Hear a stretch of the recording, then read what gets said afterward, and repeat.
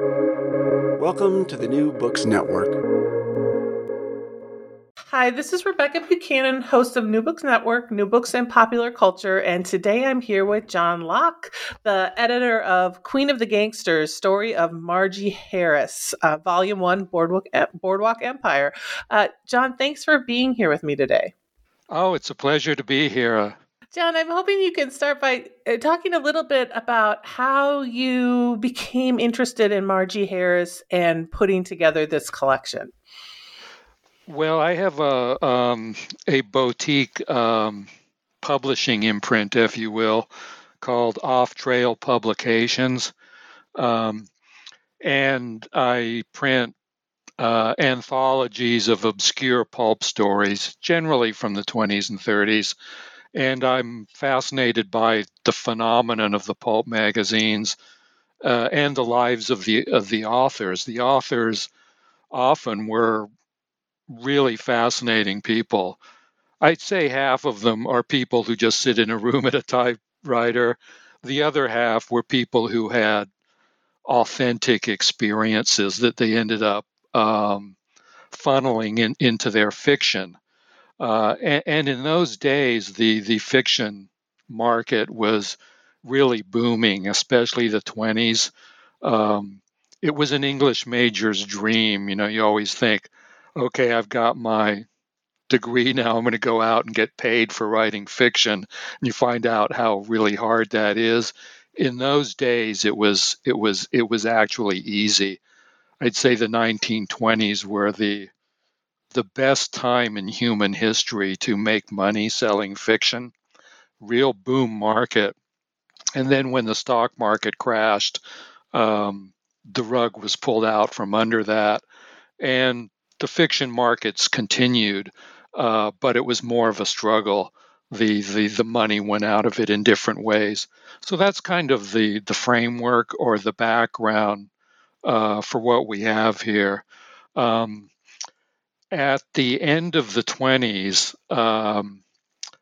an ex Greenwich Village poet named Harold Hersey started a string of his own pulp magazines, and several of them were related to gangster fiction, if you can believe that.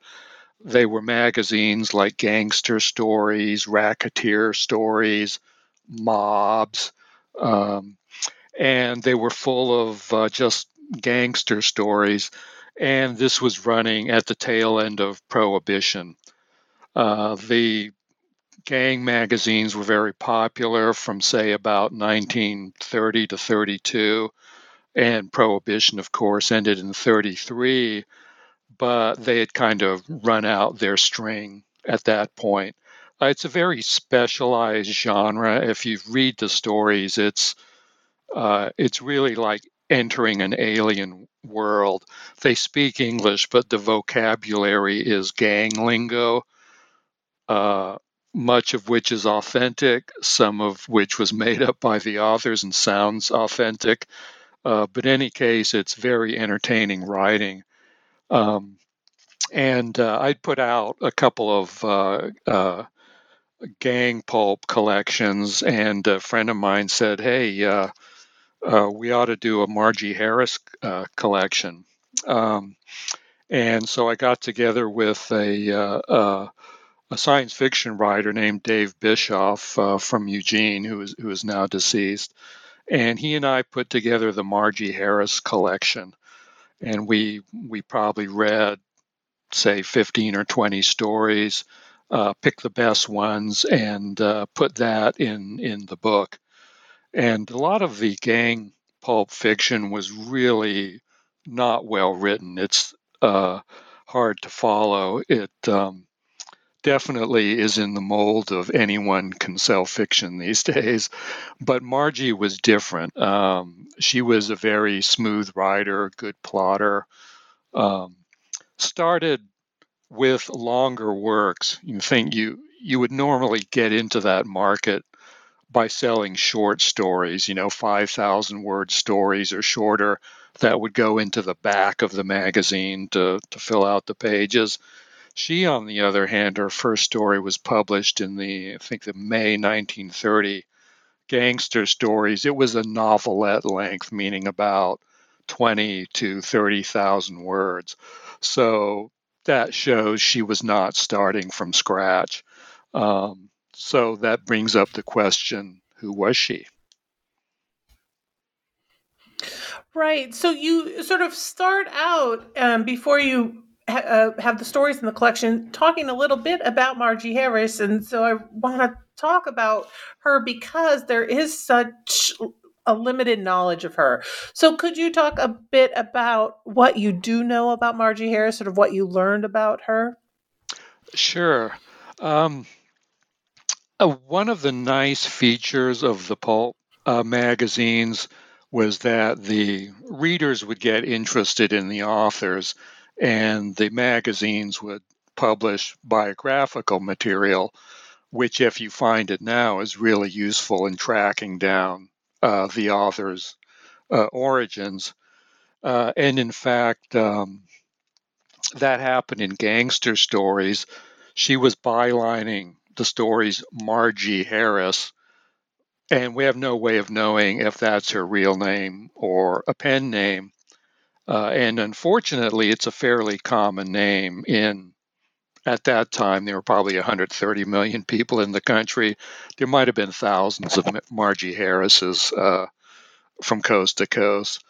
But the readers started writing the magazine and saying, "You've got to be kidding! There's no way the author of these stories uh, could be female, because the stories are ultra violent, ultra hard boiled, lacking in sentiment, um, very raw, and they do give the impression that the author is fully acquainted with the underworld, the violent underworld that Prohibition created."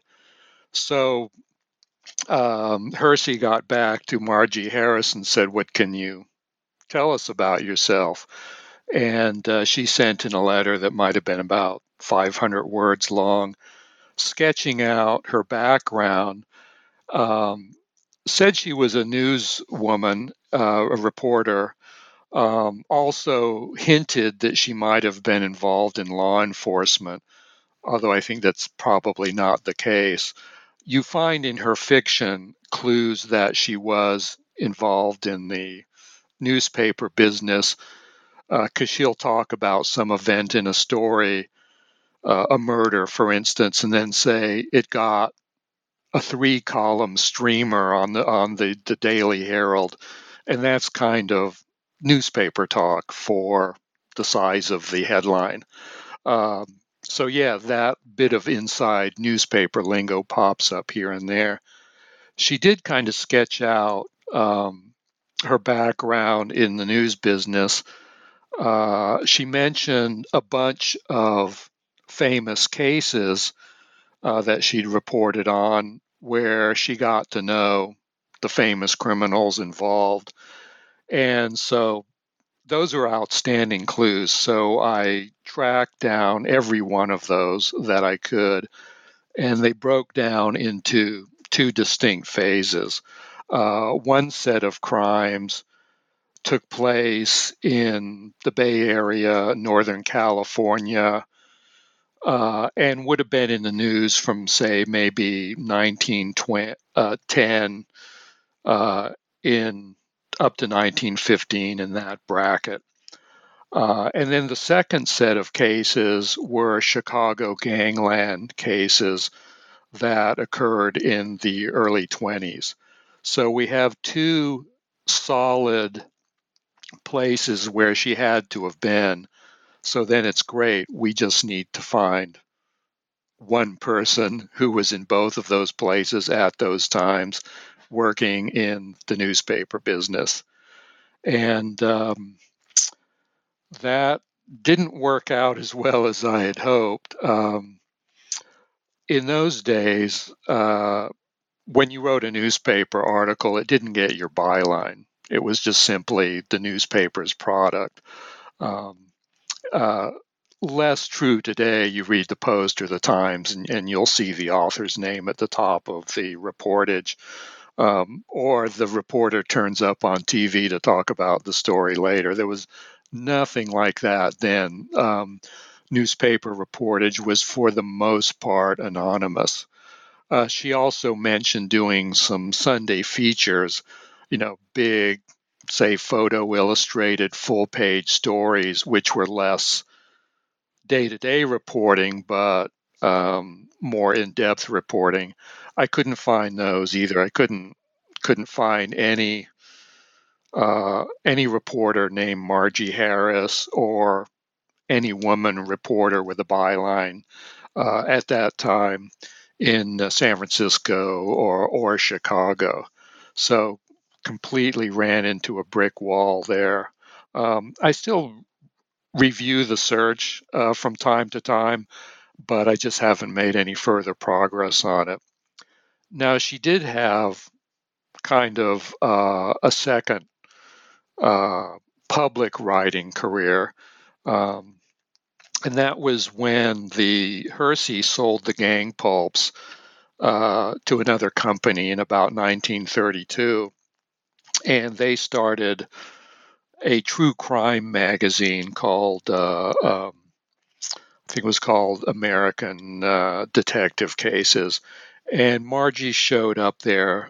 Those aren't completely indexed, but I found 7 of her articles in that magazine, including one from 1934 where she reports on the Bonnie and Clyde case. But anyway, the true crime was its own specialized world, and one of the features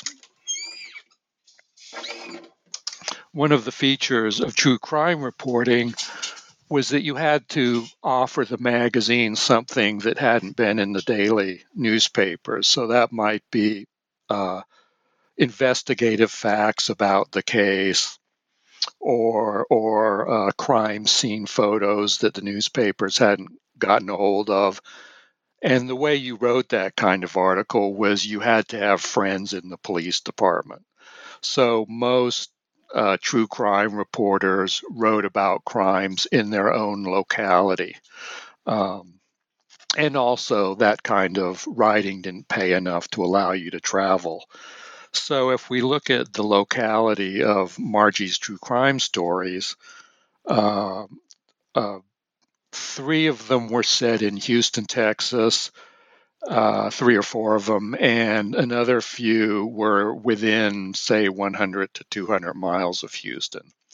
So that makes it a near certainty that she lived in Houston or the vicinity.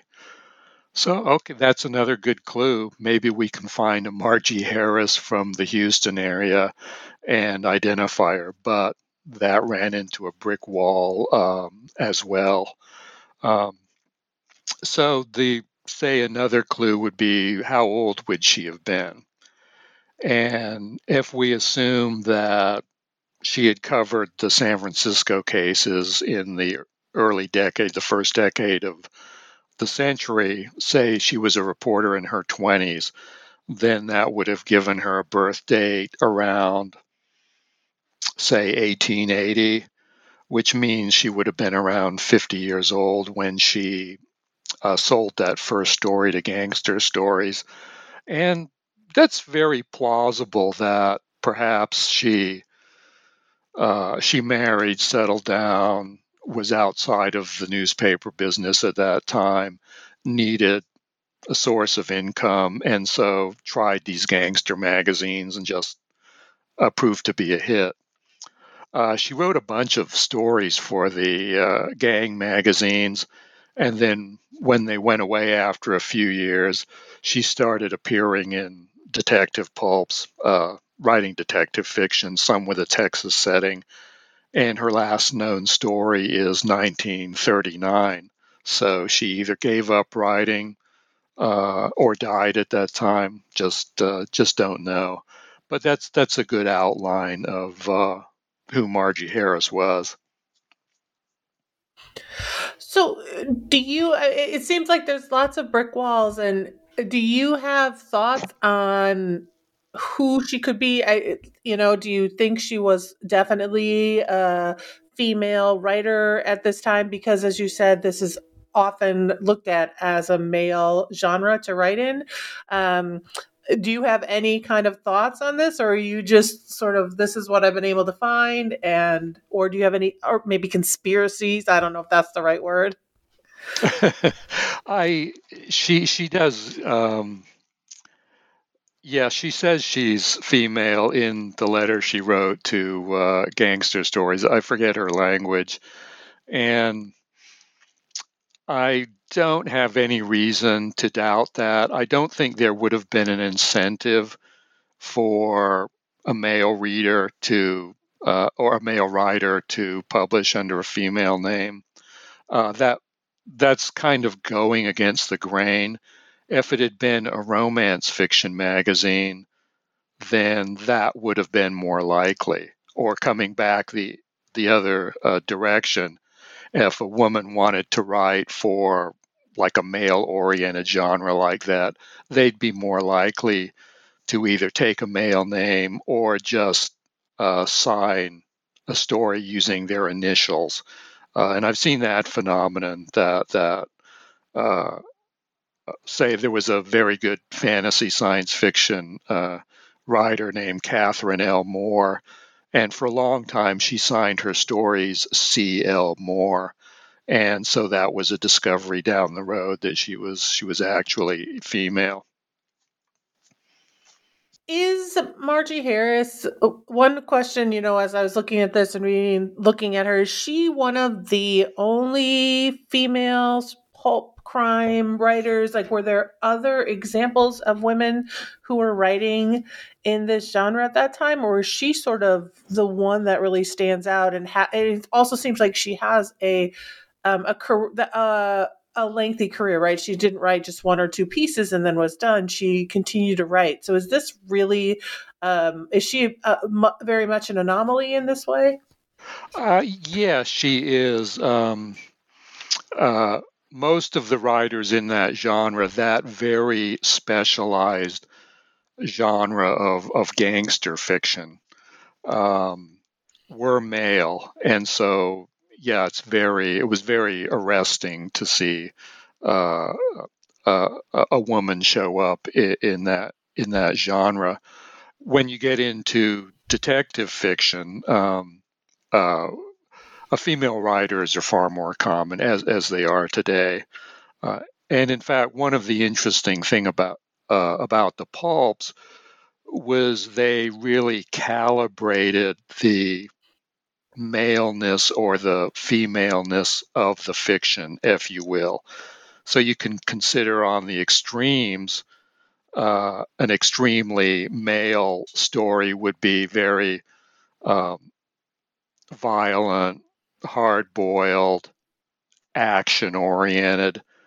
Whereas at the other end of the scale, a very female story would have been a romance story, a love story.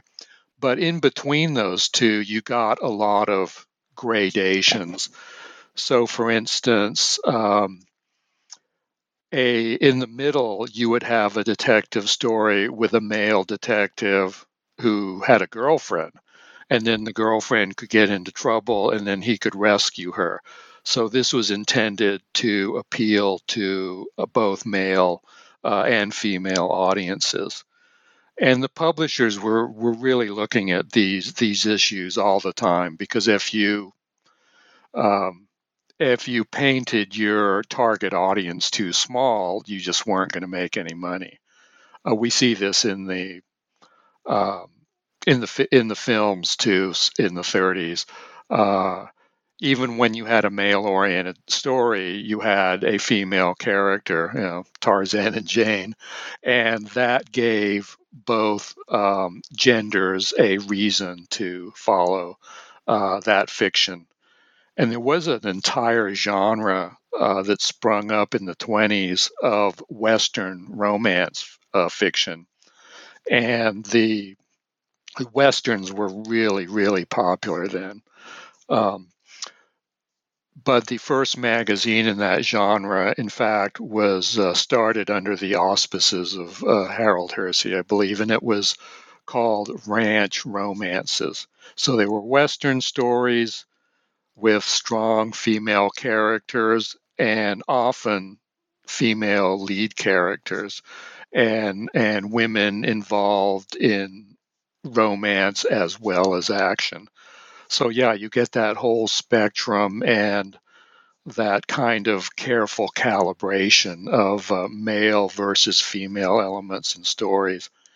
There was also the thinking that in a short story, say 5,000 words, there wasn't enough space for having the two plot threads. One, the plot thread of the main action of the story, and second, the relationship between a man and a woman. But when you got to the novelette length, 20,000 words and above, you had to have both male and female to give you enough plot elements for the length. And in fact, you do tend to find that in Margie's stories.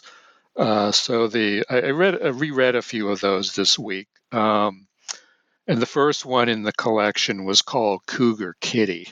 And it's the lead character is a woman. She shows up at a gangster nightclub in Seattle and kind of horns her way into the business and starts running the show. And meanwhile, people start getting murdered off in really entertaining ways. And it turns out that she was on a revenge mission to get back at gangsters who had destroyed her family back east. So yeah, that's an example of one female character and also suggestions of romantic interest along the way. Yes, that story was. I thought that was a lot of fun, right? Like this whole she's going Absolutely. to come in, and I'm like, this is great, and and so it made me also one of the questions I had was, so you talked about how you read a number of these, and then like there's 8 stories in this collection. So were you trying to get sort of a variety of examples of her writing? As you said, a lot of them are longer pieces than you would normally expect, throughout this collection as well. So were you, when in picking these, what did you sort of want to highlight? And like, I don't know if there's one or two you want to sort of talk about, or a couple you want to talk about to sort of show that range of her work, or what you were trying to get at? Sure. We were looking for the most smoothly written and entertaining stories, because sometimes the prose in those magazines could be kind of rough in that they're just lurching from plot element to plot element without really smooth transitions, and you kind of have to go back and reread things to get your bearings straight. That's generally not her problem as a writer. So we were looking for stories that had good plots and also a richness in language. And you probably noticed, Rebecca, she could be really funny at times, just her way of wording things and the sarcastic things that the gangsters say to each other, or Cougar Kitty's put downs of the gangsters, which kind of brings them up and they're thinking, what's going on here? I thought I was in charge. Very funny stuff. Use of language, really wonderful. At one point in that story, she says, as the hostess in this nightclub, a new customer's coming in, and she says, come on in where the water is wet and we don't have any. Meaning you can only order hard liquor here because that's the kind of place we are. So yeah, that one's very entertaining. And if we could have done the whole book with female lead characters, we would have done it that way. But that didn't turn out to be possible. Most of her stories had male leads, which is consistent with that genre. But another one was called The Angel from Hell, which is in our collection. And and the Angel from Hell is a gangster named Angel Rewkuski. He's Polish, and you find a lot of ethnic categorization in these stories too. To put it mildly, there's a lot of ethnic slurs that go back and forth. Everyone's defined by their ethnic background. The Italian is a wop. The Jewish character is a kike, and goes downhill from there. But in The Angel from Hell, Angel Rewkuski is a Polish character, and he's in this conflict with a mob boss who's trying to kill him. So Angel is trying to get him first, and Angel has a girlfriend who's sort of caught in the middle. And then when you get to the very end of the story, you realize she actually is the pivotal character because she's moved the chess pieces so that they both the mob boss and her boyfriend end up dead, and she's left with the peaceful situation. That was a very fun story. Another one is called While Choppers Roared, and choppers would mean a machine gun. In those days was a Thompson submachine gun or a Tommy gun, the famous one you've seen in The Untouchables or wherever with the round cylinder under the barrel, which has all the bullets. And the big set piece in that story is a giant battle inside a warehouse between gangsters and cops. And it could easily be the Battle of Stalingrad. It's so vicious. They're just trying to absolutely annihilate each other, which means shooting through walls and using bodies for cover and all the rest of it.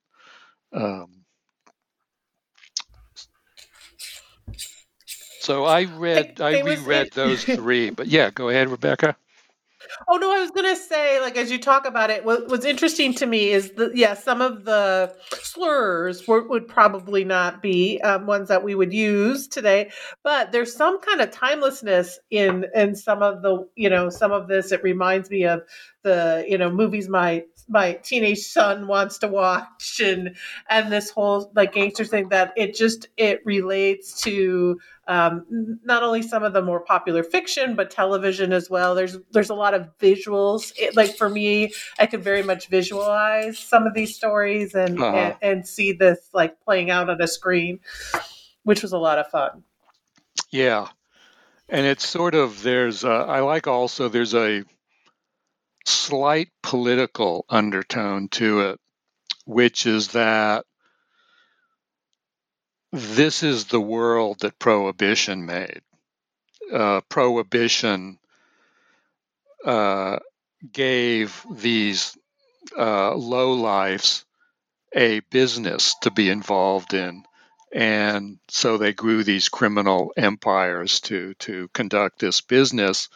And this is the world you made with your hyper moralistic prohibition law. So just having these stories, which are set in the world of gangsters and are not the civilized community, as it were, is outside of the world of these stories. So just by their very nature, they're throwing the effects of prohibition back into the faces of society. So that's an interesting thing. Although in general, the stories did not have a political content. You do have cops in the story. Sometimes you don't have them at all, but when you do have them, they're either an annoyance, or someone you bribe to get rid of. So they're kind of they've got a foot in both the gangster world and the civilized world. All part of that kind of overtone of this is the nightmare you've created with prohibition. And that seems to be something. Is she, maybe I should ask it this way, is she unique in this genre, or is she sort of building off of what others in the genre were already doing, right? Did you see with this gangster fiction, besides her prose, and was she bringing something else into the gangster fiction genre that really hadn't been there or wasn't highlighted? Well, she got in very early. So the first issues of Gangster Stories and Racketeer Stories were right at the tail end of 1929. And her first story was published in the May 1930 issue of Gangster. So really, she had caught wind of these magazines very early on and probably said, and this was a way a lot of writers got in the business those days. They picked up a magazine, said, "This looks like fun," read it, and said, "I could do a lot better than this." And so she enters the magazines early, and in fact, she was better than most of the writers, and so had a guaranteed income for a while. She was probably, I'm guessing, getting a penny a word. So for a 20,000 word story, she'd be getting $200, which was a nice chunk of change there at the beginning of the Depression. Did she add anything new? The genre of the gangster stories I think they ran their course after 2 or 3 years because they're so self-contained in the gangster world that you kind of burn out on them after a while. You don't get the variety you say you get in detective fiction, which can be anywhere. It can have any kind of characters, all sorts of different plots. The gangster stories were all about revenge, the bootlegging business, gangs fighting it out, gangs shooting cops, but a very kind of a limited set of things you could do. And so, yeah, there wasn't a lot of room for her to step in and say, expand the genre. So I wouldn't say she did that, but she was an excellent practitioner of the genre, along with another writer, a Chicago playwright named Anatole Feldman. He was another writer who the gangster stories, the gangster genre gave a platform to, and his stuff is wonderful too. I put he and Margie on the same level as being the top of that genre, both writing the novelettes with good plots, very creative, colorful use of language, very entertaining storytellers. So yeah, I put those two at the top of the genre, but I'm not sure that the genre allowed a lot of creativity in the long run. Does that make sense? Mm-hmm. It does. And you actually, that one of the questions I did have was sort of who else would you, right, suggest or to someone who's interested in looking at this sort of gangster fiction from the pulps. And so that's perfect. Oh, okay. Well, then we did. I can tell you about my Anatole Feldman series. Go ahead. Oh, that's perfect. Yeah, because I was going to ask if there's other. So let's talk about that, and then I wanted to ask you another. But yeah, so one of the questions I had, so it moves into this perfectly, is that that idea of like what other pulps are right. So we've got Margie Harris, but there's other folks out there too. So yeah, can you talk about that series? Yeah, Anatole Feldman had a series character named a Chicago gangster named Big Nose Serrano. So he's obviously Italian. Uh, but the first one that made a hit with the readers was a takeoff of Cyrano de Bergerac, which is where you get Big Nose Serrano from. And he ended up, I think there were about 13 of those, uh, all longish novelettes. And Will Murray and I put them all out in a series of 3 books. And really, that's the first time they'd been reprinted since the early 30s. And they're good, well plotted stories, very entertaining, all the colorful language, and they also do have some political content. Late in the series, Big Nose runs for mayor of Chicago, so you get into all the situations of how the ward bosses operate and how the levers of power operate in that kind of old time big city politics, which we used to have in the U.S. Yes, and I mean I'm not in Chicago, but being in Illinois and knowing the strong connections that Chicago has to that sort of gangster history, the prohibition, and the importance of sort of that with Chicago and access to waterways to get alcohol places that needed to go. Yeah, so that would be really interesting as well to sort of see how that plays out or is laid out in these Yeah, and stories. there's another interesting angle with the gang pulps, because when they first came on the market, they were a shock to people that you could, because by making the gangsters the lead characters and not the villains, as it were, you've glorified the gangsters, and that was a time of heavy prohibition in the movies, as we know, the pre-code era and so forth. Um, so you cannot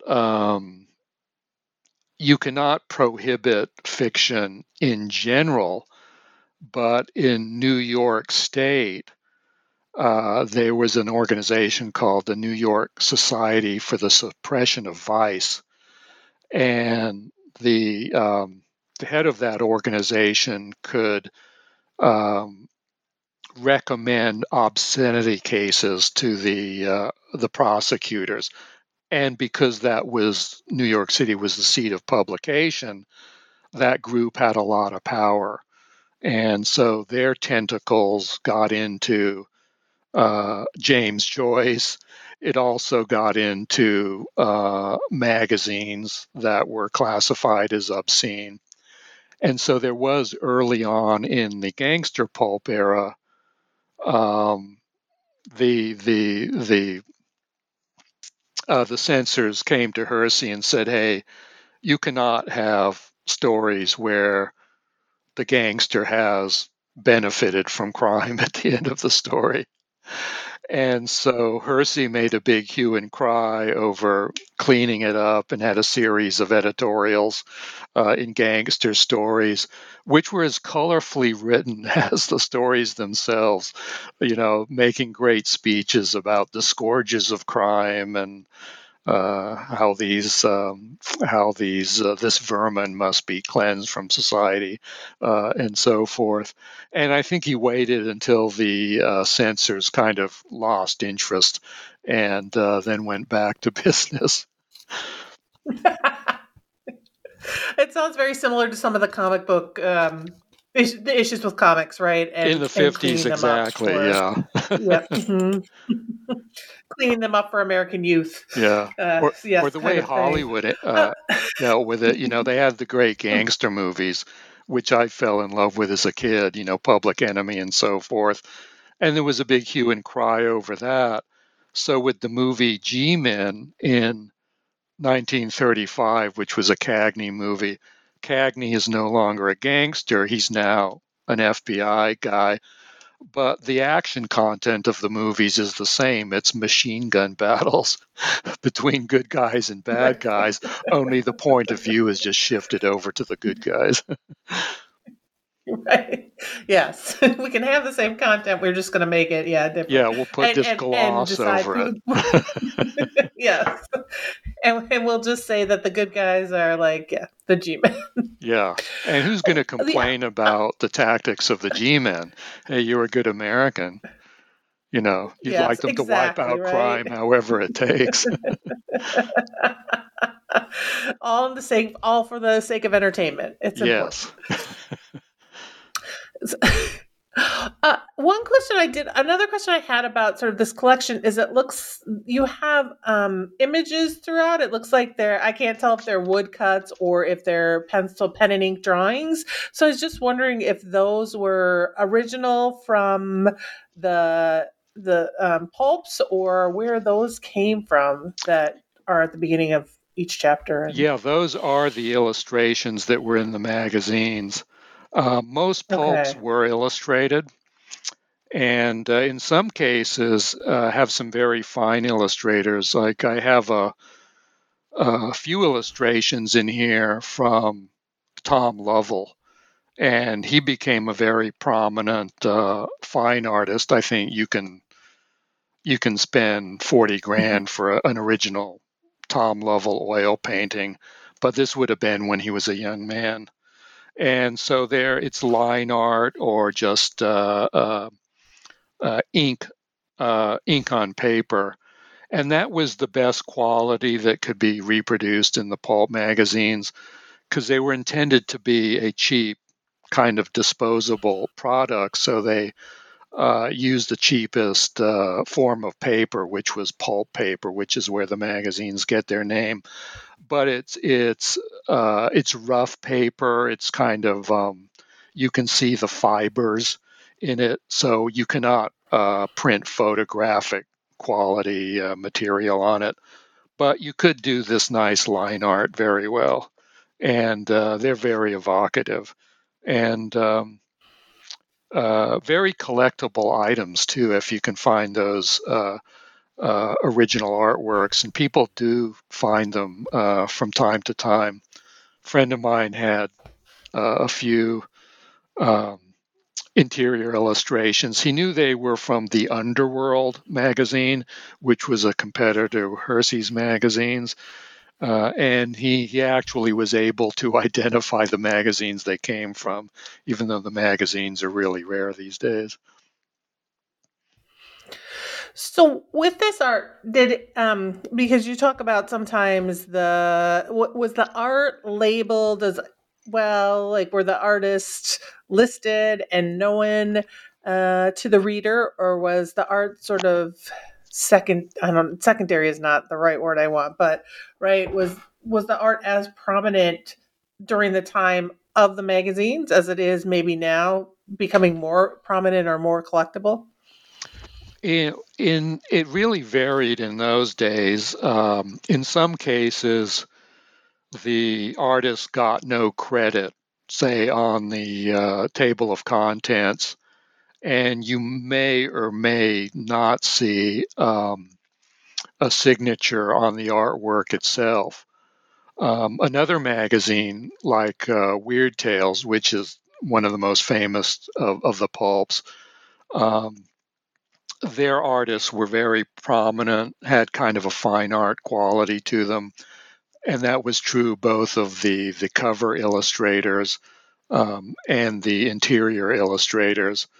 And yeah, those things are highly collectible, and there's a huge market for those. In fact, there's a pulp convention every year in Chicago called the Windy City Convention, which unfortunately was canceled this year, but that's kind of like ground zero for the trade in the original artwork. But yeah, many of the artists were very prominent. And one of the Weird Tales artists was J. Allen St. John, and he did dust wrapper paintings for prominent books like Edgar Rice Burroughs stories. And he was very high up at the Chicago Institute of Art.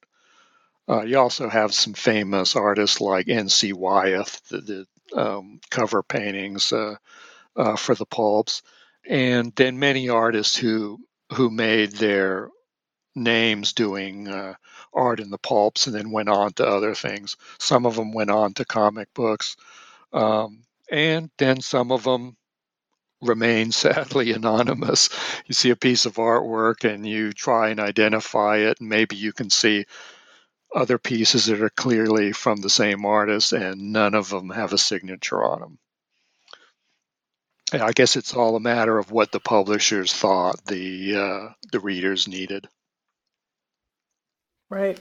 And did the publishers, another question I had around sort of Margie Harris and her work and this sort of work in the pulps is, did the publishers go to, let's say, Margie and say, hey, we're looking for a piece about X? Or was it very much, I'm going to write whatever I want and submit it, and then sort of see whether they want to take that story or not? It was more the second. For the most part, the pulps were a freelance market. So they would take submissions from anyone, either through the mail or through an agent.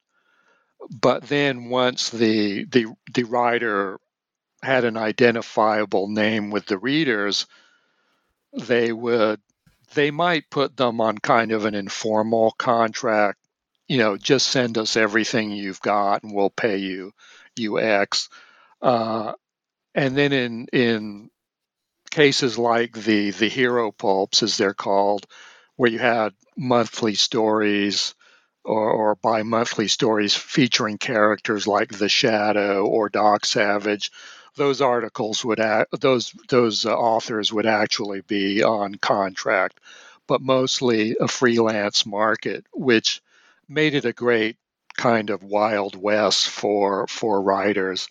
And then the writers' magazines in those times became de facto industry magazines for the pulp business, because there was so much action, so much opportunity there. And then to give you an idea of the size of the opportunity, at the peak of the pulp market, you had maybe 40 different magazines every month that were all fiction, and they range from 128 pages to some of them would be twice as long, 256 pages. So do the math on that, 40 times 200. That is a lot of content to fill. So a lot of opportunities. And so people were submitting stuff from all over. And I'm going to guess then the readership was also really high. If you're producing 40 magazines that are getting this, was that a lot of, was this very much subscription or newsstand, or a sort of a mixture of both? Or did they have a really strong sort of following and base that just returned every month? It was predominantly newsstand, at least 95%. You could order subscriptions to the magazines, but that wasn't the rule. And I think a lot of people didn't. The magazines would get damaged in the mail, so that wasn't a popular option. That's different than, say, the Saturday Evening Post or Liberty or the other famous slicks with all the big color advertisements. Those were on. The money was much bigger there. So a lot of that was on subscription, and the magazines were essentially subsidized by their advertising budgets. The pulps were not. They had some advertising, but it was stuff like, manuals on hypnosis or marriage manuals or cheap handguns or kind of disreputable products that you would see in the back of the magazine. So they had to make their money off of newsstand sales. And gangster stories, I would say, at their peak of popularity, they would probably print 100,000 copies for the newsstands and hope to sell 50 to 60,000, and then the other 40 to 50 would be returns when the newsstand vendors would just rip off the covers and send them back as proof that they had unsold copies, and then you could make money at that level. I've heard that some publishers made money by selling as little as, say, 30 to 35% of the copies put on newsstands. And the distributors got a cut and so forth. So yeah, all the money was on newsstand sales. And so the magazines were on really tight budgets. Your budget for an issue of gangster stories might have been $1,000 to $1,500. Out of that, you had to pay the authors and the artists, and get the thing printed. Mm-hmm. So we've been talking about this for a while. So I'm wondering if you have, and so this book has been out for almost 10 years now, right? Yeah. When it was first put out. So it's been out a while. So do you want to talk about anything that you have that your sort of publishing house has put out more recently around these pulps that people might be interested in knowing about and reading about in your collections? Well, yeah, I have my publishing imprint is Off Trail Publications, and that does not refer to horseback riding or mountain bike riding. In the magazine days, an off the trail story was a story that the magazine didn't typically publish. So, say for instance, if a gangster story magazine had published a fantasy story, which they never did. But if they did, they might say, here's an off-trail story that we think you'd enjoy. So I plucked that term for my publishing imprint because pretty much everything I do is off the trail, even for the pulps in many cases. So I put out a bunch of books from about 2006 when I started doing it, to around 2012. And then my work situation changed. I was working more and I got hammered there. I just didn't have the brain cells left over to do it. However, 2 years ago, I wrote my first book, that is, wrote the book from beginning to end. And it's a history of the first 2 years of Weird Tales magazine, 1923 to 24, and it was a story of incredible turmoil within the business. It's a great backstory of the business, and I think it's probably the longest true story set in the world of pulp publishing that's been written, and it's called the Things Incredible: The Secret Origins of Weird Tales. And I wrote that. It took me a year, spending every weekend, holiday, and day off for a year. It was really intense. I just went great guns all the way to the end. And it was so much fun putting those stories together. It's great detective work, finding all the clues and trying to assemble them and figuring out what happened, just like I did with Margie Harris. And I would say we tend to want to call Margie Harris a mystery woman, but actually I would put her, I would rate her medium or in the middle as to how much material was able to be found out about her background, because some pulp writers have left virtually no paper trail and truly are mysterious, whereas others you can find a wealth of information about. And so she's in the low middle range. It kind of got the outline of who she is and just simply hit the wall at that point and can't find out anymore. But the detective work is really fun. It's really fun digging into the background of that world, which, doesn't really exist anymore. Right. Yes. And she's sort of, yes, to me, it's really fascinating too, because there seems to be so much more. I feel, when you read these stories, and my guess is with some of these other writers, that their actual life is probably just as fascinating as some of the stories they've written, right? There's got to be connections that they have in order to be able to produce such vivid and realistic stories about the gangster world. Yeah, that's what you wonder about Margie Harris, because when she was talking about her San Francisco story, news reporting, she was talking about the famous criminals that she had interviewed while they were on death row. That is, they were waiting for, as she calls it, the hot squat, the electric chair. So, yeah, she got to know some of these people, and these were like the O.J. Simpsons of the time. They wouldn't be well remembered today. And then with the Chicago mobsters from the early 20s, some of those were very famous figures in Chicago. And so she was saying that she was very connected to the world of criminals, and you wonder just how well did she know them? Did she know them enough to hang out in their nightclubs and hear them talk about the life? Where did she pick up the lingo? All of those questions are really tantalizing.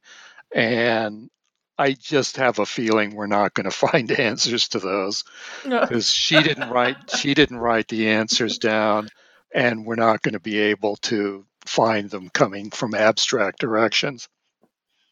Right. But yeah, so it's this sort of, it's really fascinating to try and figure out, or to try and think about where they gained the knowledge that they did. And right, these writers, and especially her, with some of this language and lingo and these ideas. So it's great. Did you have any favorite terms that popped up, Rebecca? I don't know if it were favorite terms as much. I have to say that I really, in reading them, it was Cougar Kitty, because she was so hilarious, and she was so savvy to the fact, there was one point where she was being followed, and she was sort of she paid the cab driver money to lose her, the guy who followed her. So there was her as a character. I was just yes, you go.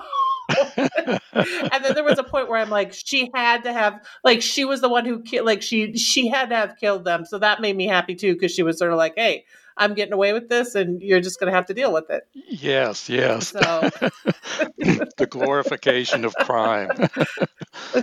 Yeah. Well, I like all the different terms for women in those days, and the one that's probably still known today as Moll, Moll, a gun moll, who was a gangster's girlfriend. And there was actually a magazine called Gun Moll's Magazine. Super rare, but it was all stories with female lead characters. But another term was calling a woman a twist, which it seems real evocative, but you're going, I don't know exactly what they meant by that. And then another good one was calling them frails. And when you see the women of the time pictured, they were really, really thin. And it's sort of, well, was that the look of the time, or were they not eating enough because it was the depression? But the term frail kind of pulls all that together. Right. Oh, so yeah, I mean, it's fun, and it's just for me as a female, and reading this makes me like just thinking about this woman sitting there writing these stories. Like, she seems like, I'm like, I would hang out with her. I want to know where she's hanging out, because she's Yeah. got to, like she's got to be having some fun Yes, definitely. during this time. And making money. Well, yeah, exactly, right? Like, and that's the other thing, like, like to be able to write like this, and it seems like she has traveled around, that, I wonder just sort of what her life was like to be, it seems like she was very free to be able to move from city to city to city. Um, and so that's really interesting as well to And think about those I things. would guess that because the fact that she started publishing at the novelette length suggests that she paid her dues as a writer somewhere else. So that dovetails with her claims to have been a reporter. Um, and I would guess that as a writer, she sketched out kind of a quickie plot on a piece of paper and then just sat down at a typewriter, putting in one sheet after another, and wrote the story from beginning to end with no revisions. At the amount of money they were paying, there was not enough time to polish something up to become that nice many-faceted jewel we like to see in fiction. But she was pretty close. She could write polished prose probably just sitting at a typewriter, and the best pulp writers could do that. Hmm. Which is important to remember, that we don't have that the tools that we have today to be able to return and to edit, and she didn't have, right? So she was knocking these out and really thinking about the craft and what she was doing. No, and in fact, if she had typed a 20-page manuscript, and if she went through and saw that she'd made word choice, punctuation, or other errors along the way, she would just repair them in pencil, because to retype that whole manuscript, that might be, 2-3 hours of labor, and then you're squandering your profit essentially by doing that over. And then you would send the original manuscript to the publisher, but you would keep the carbon copy, because if that thing got lost in the mail, that was it. Right. It was gone forever. I know, it's these things when you start to think about that, you start to realize just some of the things that we take for granted today, right? When it comes to writing and editing and publishing, that was not always the case. Yeah, and in those days, a typewriter was actually a luxury item. A lot of writers would have liked to have just written their fiction in longhand and sent it in, uh, and not have to go buy a typewriter. But for the publishers, that was, one of that was part of the cost of entry. You had to have a typewriter, and for most people, it was the manual typewriter. Those big black jobs, although they were getting more streamlined at that time. Now, if you were really making money at it, you could have bought an electric, and then that was, you know, that was the elite of the writing class, was to have an electric typewriter. Yeah, we're so spoiled today. You really made it. Yeah. Yes.